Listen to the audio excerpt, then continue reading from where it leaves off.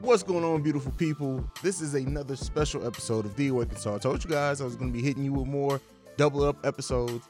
Because I kind of feel bad for, at the beginning of this year, I was really, let me not say inconsistent, but I had more skipped weeks of content than I have at any other point in the history of this podcast. So, and in me revamping it, wanting to kind of refreshen some things up and make, as I said in the one episode, is make the Awakened Soul more than just a podcast, but a platform, and a multi-reaching platform, multimedia platform, because we're on YouTube heavily. We're on, of course, your favorite podcasting app, but as well now, like getting ready to get into written blogs more, and Pinterest is going to be a big thing for that too. But that's conversation for another day. We're here for a very specific reason, for a very special episode of the Awakened Soul podcast.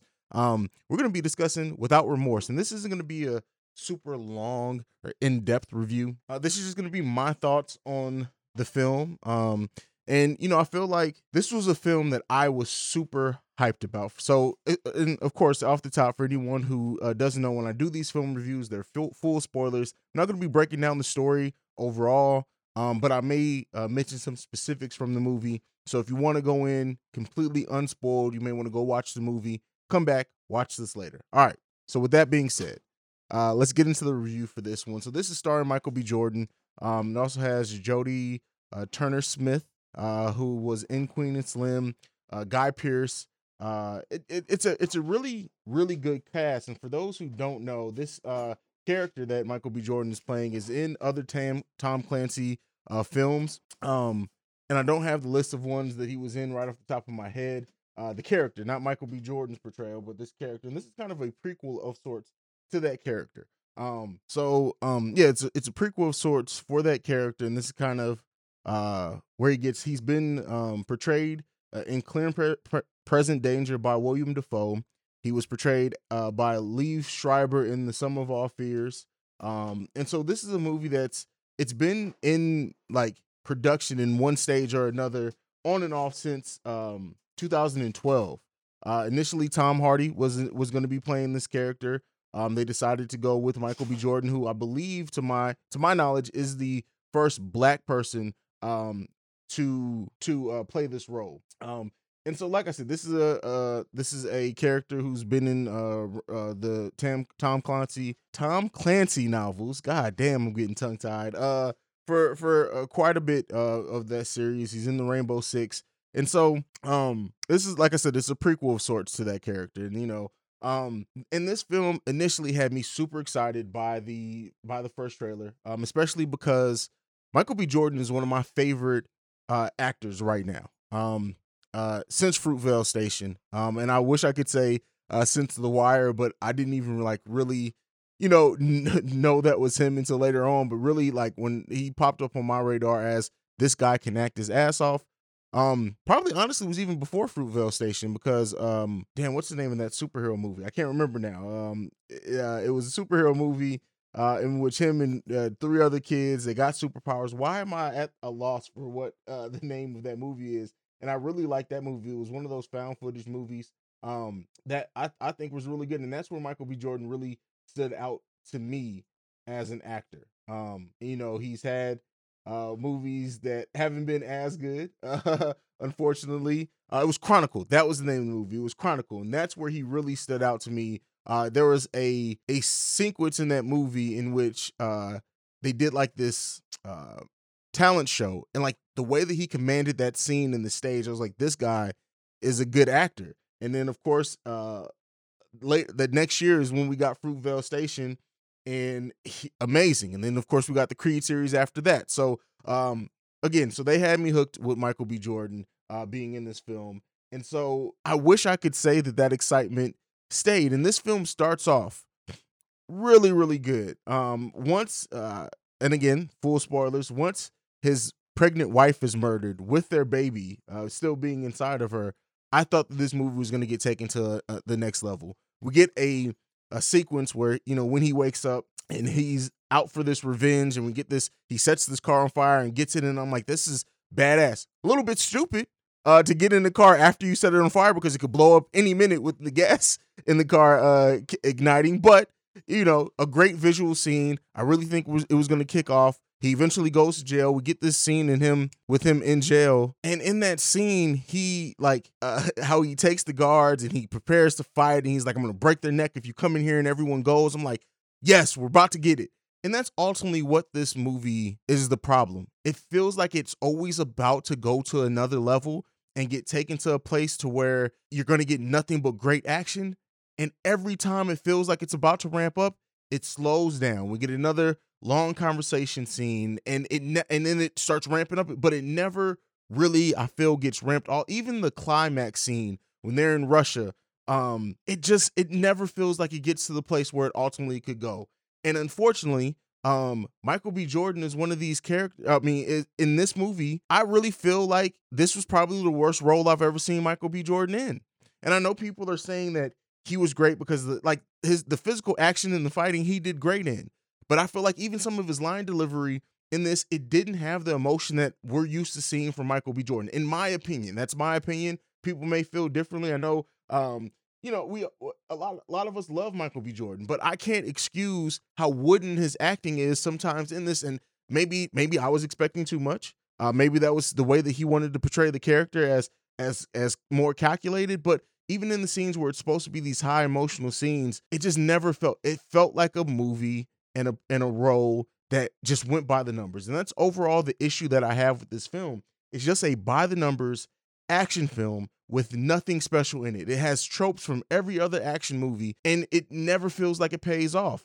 And the novel that this movie is based on was written, I think, in the 90s, and it was before a lot of the 90s action movies that use some of the tropes from this book.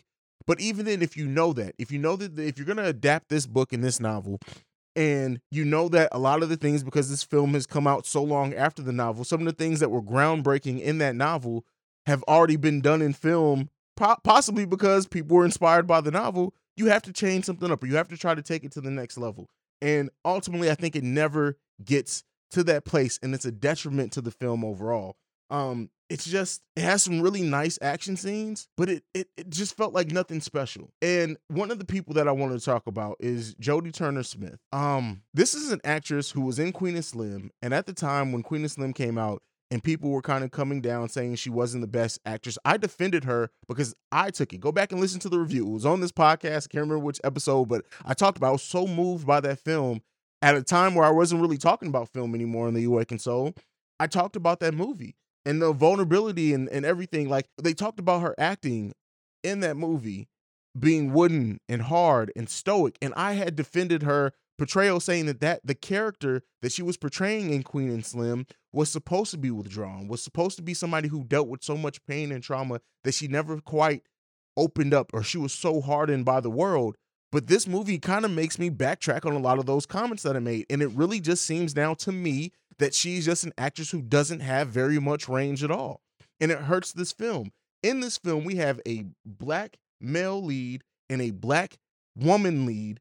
And this could have been a black action movie that sets up two new black action stars. When you look at and people have compared it to like Sanaa Lathan and Alien vs.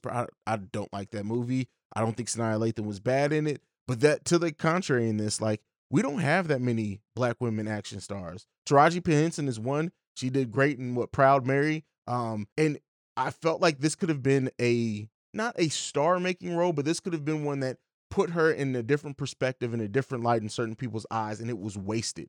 The way that she delivers basically every line, it seems like she's half asleep. Even like the emotions on her face, she doesn't wear it at all. There's like several interactions between her and Michael B. Jordan's character that it's supposed to be some levity.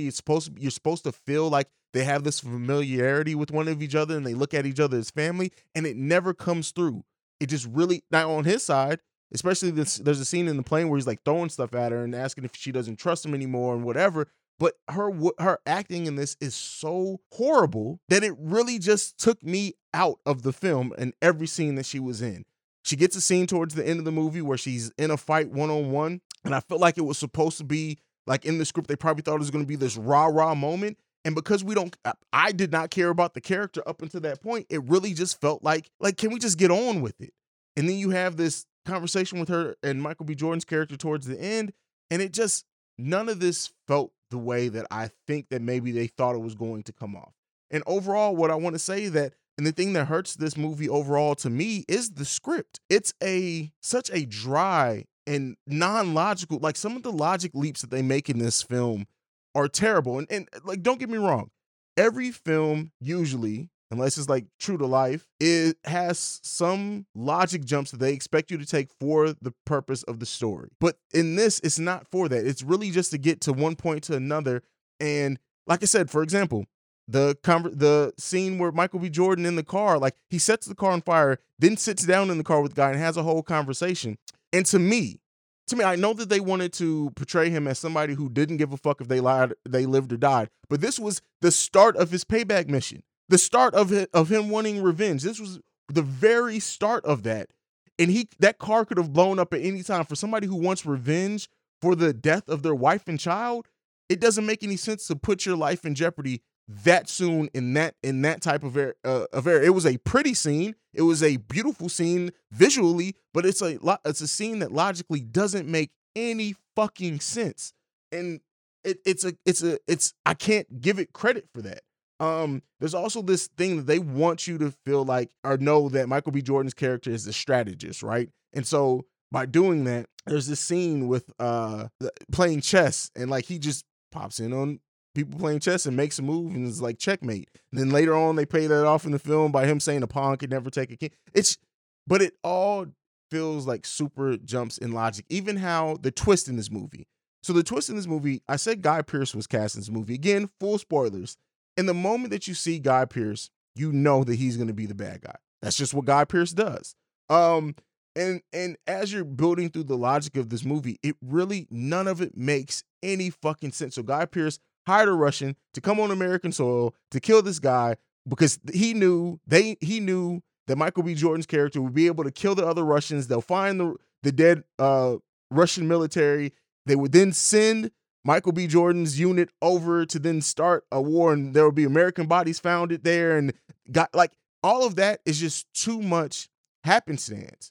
Because what if they did kill Michael B. Jordan? Michael B. Jordan almost died in that home invasion. And if that happened and he didn't take anyone out, they wouldn't have found any Russian bodies. There wouldn't have been a Cold War started to help the economy like Guy Pearce's character ultimately wanted. Like I said, overall, this is a film to me that had so much promise, even with the bad script, right? I've said before on the Film Frequency, which is the podcast where we just review films on, I've said on the Film Frequency that dumb action movies have a place. Sometimes where you just want to turn your brain off, not worry about the logic, see amazing action scenes and battles and fights. This didn't even give you much of that. A lot of the fight scenes are so clouded and dark that you can't really see what's going on. And like I said, it's full of so many action movie tropes that it doesn't feel unique. It didn't hook me in. So overall, like it's not a horrible movie. I don't want to say that at all. I just feel like ultimately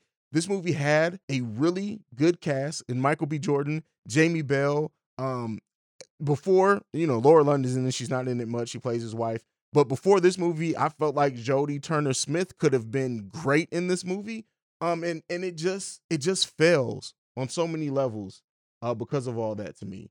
Now the reception for this movie on Rotten Tomatoes is 44%, and that feels about right to me. I feel like it's a 6 out of 10, and it's honestly probably hearing my review probably sounds like I should rate it lower, but it does have some great visuals. I'm a very visual person. You guys know I do short films, so like cinematography is big for me. There are some beautiful cinematography moments in this.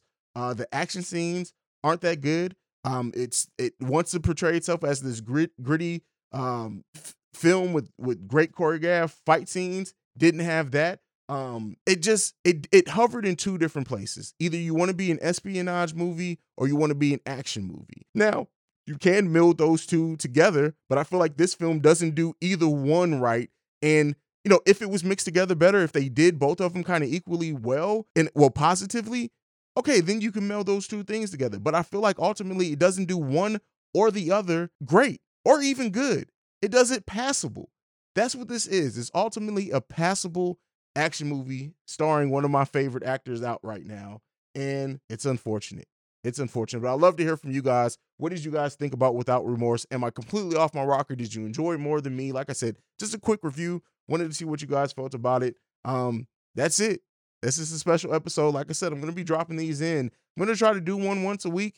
If there's not content, I'm not going to force it. But these special episodes are going to be place where I want to dig a little deeper on some stuff. Now, the thing that I want to talk about from this, right, is with black actors in Hollywood. I've said this before. I feel like black actors in Hollywood don't get many bombs before they stop getting kind of the premier roles. Now this is a Amazon Prime release, so it's not like it's a theatrical run or anything like that. But does this hurt Michael B. Jordan's career long term? Does it? Now, a lot of the reviews that I've seen have not faulted Michael B. Jordan, so more than likely, probably not. Now this movie was planned to have a sequel. It was going to be a sequel titled Rainbow Six. Does that still happen? I think that it probably does. And I think that they're like Michael B. Jordan playing this character could be a franchise. And there are some franchises where the first movie is kind of so-so and then they start knocking it out. Maybe they'll figure out some of the things that went wrong on this one and make it a little bit better than the next one. I can see a sequel to this getting way better reviews from me and other people. But let me know what you guys think about it. That's it. This has been a special episode of the Awakened Soul podcast, reviewing Without Remorse. Let me know what you guys think. Like I said, if you agree or disagree, you can follow me at CEO Hayes. You can follow the podcast at Awakened Soul Pod. You can send us any feedback, questions, comments, concerns, theawakenedsoulpod@gmail.com. Lastly, if you want to send us a voicemail, I will play them on this podcast. You can do so at 614-547-2039. We are the #1 podcast for the culture. I will see you lovely and beautiful. By the way, J. Cole announced a new motherfucking album, so you best believe the week after that one drops, I'm having a special episode on this podcast. So that may be the next special episode. Maybe we'll get something between now and then, so be on the lookout for that. But otherwise, I'm out this week. Peace. This has been a presentation of the Break Media.